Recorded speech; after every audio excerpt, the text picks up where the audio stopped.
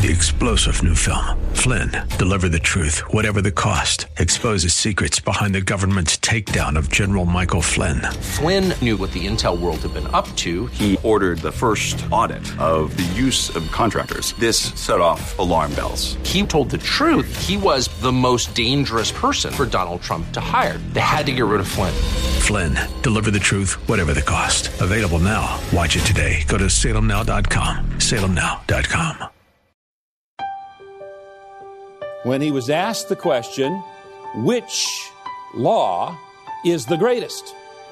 Jesus replied, love the Lord your God with all your heart, with all your soul, with all your mind. This is the first and greatest commandment. And the second is like it, love your neighbor as yourself. That's Pastor Leighton Sheely, and this is a broadcast called Study Verse by Verse, and he's taking us through the book of John, verse by verse. This is an outreach ministry of Church of the Highlands in San Bruno, and they're on the web at highlands.us.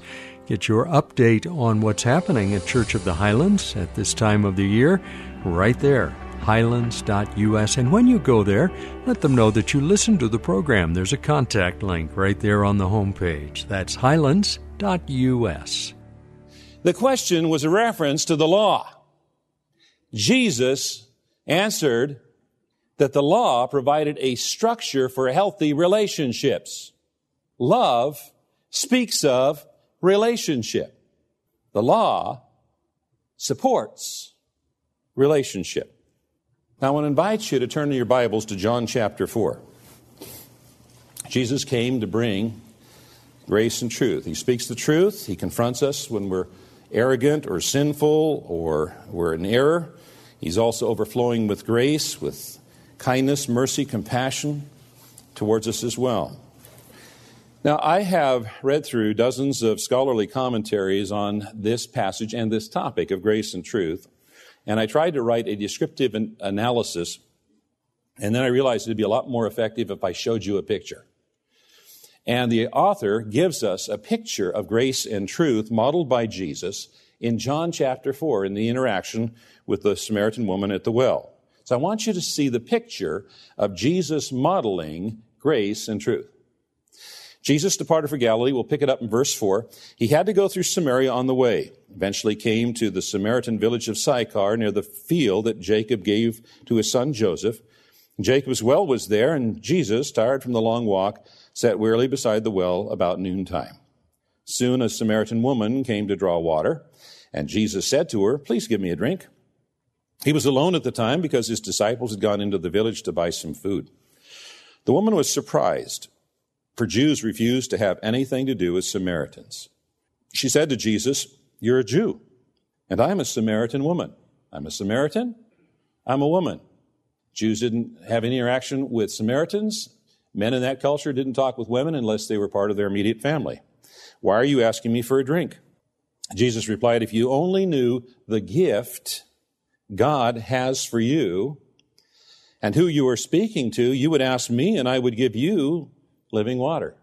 I'm not here to take, I'm here to give. "But sir, you don't have a rope or a bucket," she said, "and this well is very deep. Where would you get this living water? And besides, who do you think you are? You greater than our ancestor Jacob, who gave us this well? How can you offer better water than he and his sons and his animals enjoyed?" Jesus replied, "Anyone who drinks this water will soon become thirsty again. But those who drink the water I give will never be thirsty again. It becomes a fresh, bubbling spring within them, giving them eternal life." "Please, sir," the woman said, "give me this water. Then I'll never be thirsty again. I won't have to come here to get water." Jesus said, "Go and get your husband." I don't have a husband," the woman replied. Jesus said, "You're right. You don't have a husband.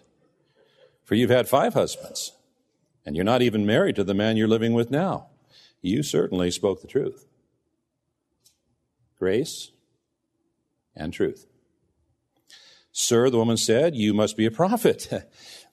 So tell me, why is it that you Jews insist that Jerusalem is the only place of worship, while we Samaritans claim it's here on Mount Gerizim, where our ancestors worship?" So her first inclination was to get into a legalistic argument. Jesus replied, "Believe me, dear woman, the time is coming when it will no longer matter whether you worship the Father on this mountain or in Jerusalem. You Samaritans know very little about the one you worship, while we Jews know all about him, for salvation comes through the Jews.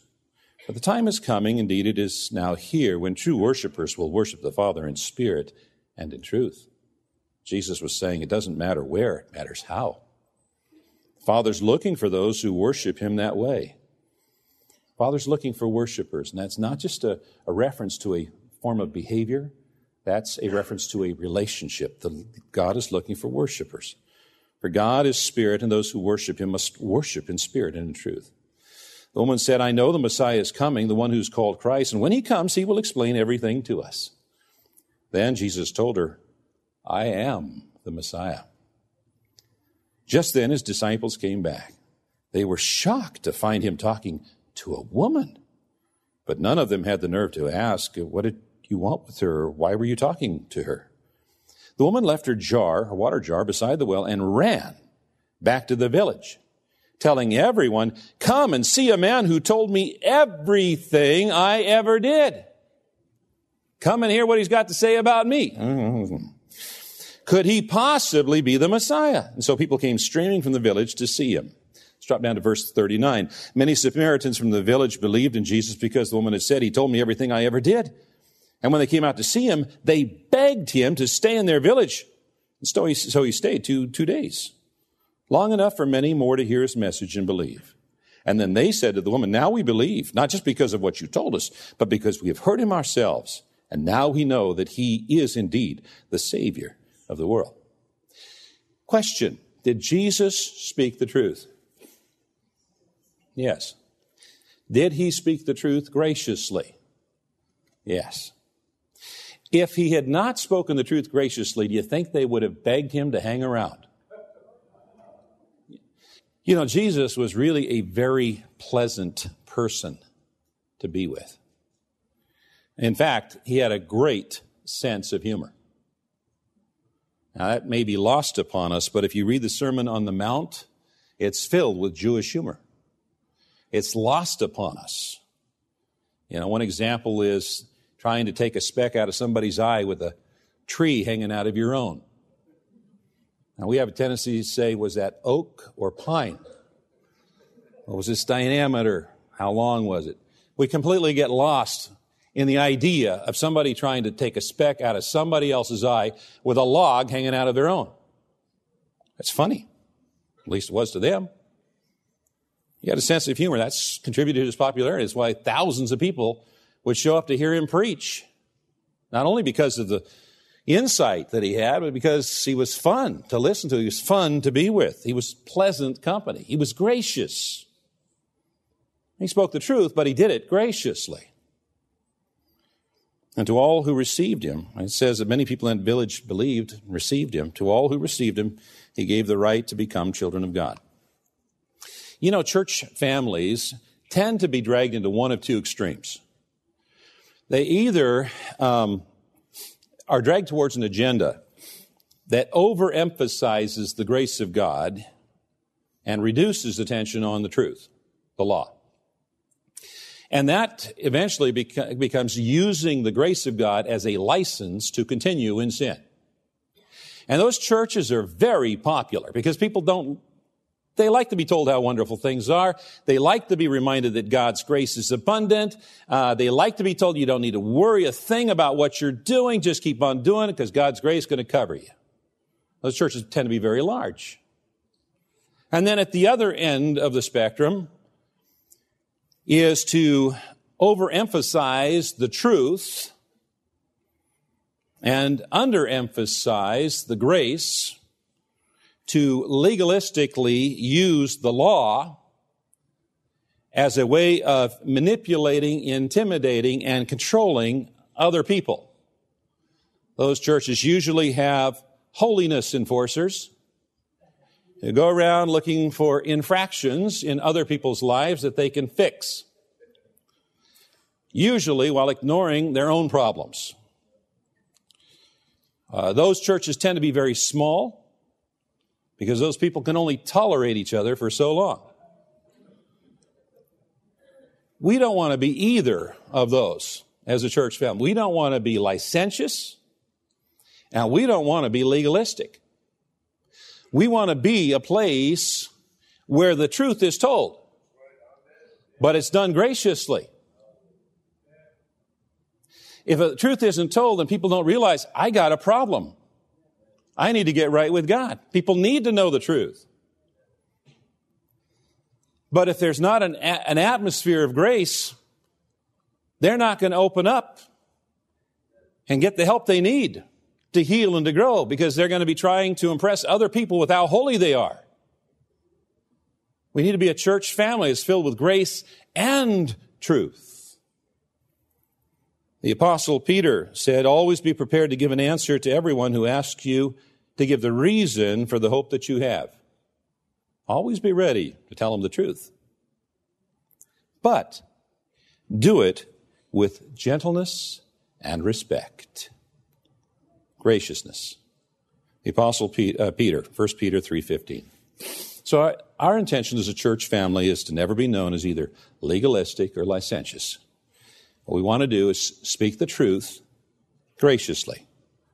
We want our church family to be filled with grace and truth. Amen? Let's pray. Lord, we are so thankful that you desire to have relationship with us, that you desire to have a healthy relationship, one that is described as being full of both grace and truth.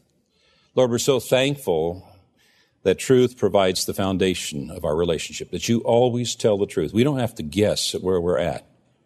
You've told us where we're at. And that you always tell the truth when it comes to making promises. You always keep your promises. We can be sure of your word. And Lord, we are also thankful that you are full of grace and don't treat us as our sins deserve.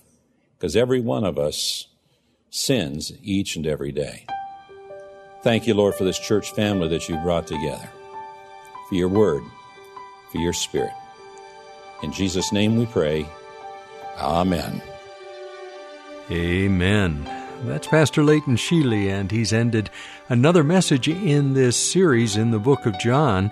And he'll continue tomorrow with a new message from the series. I hope you can join us. This is a daily visit, heard at this same time, each day, Monday through Friday, on this station. We'd love to hear from you. You can get in touch when you go to the website highlands.us. That's highlands.us. And a link to all of our past messages can be found right there on the home page. There's a media tab right there at the top of the page. Just click on that and several options will open up to you. We'd also love to hear from you. We'd like to know that you are listening. That would be a great encouragement to us. Click on the contact link on the home page and share with us, well, your thoughts about this particular broadcast or the series in general. That's highlands.us. I'm Mike Trout. We'll be back on Tuesday with more. I hope you can join us when we open the Word of God once again and study verse by verse.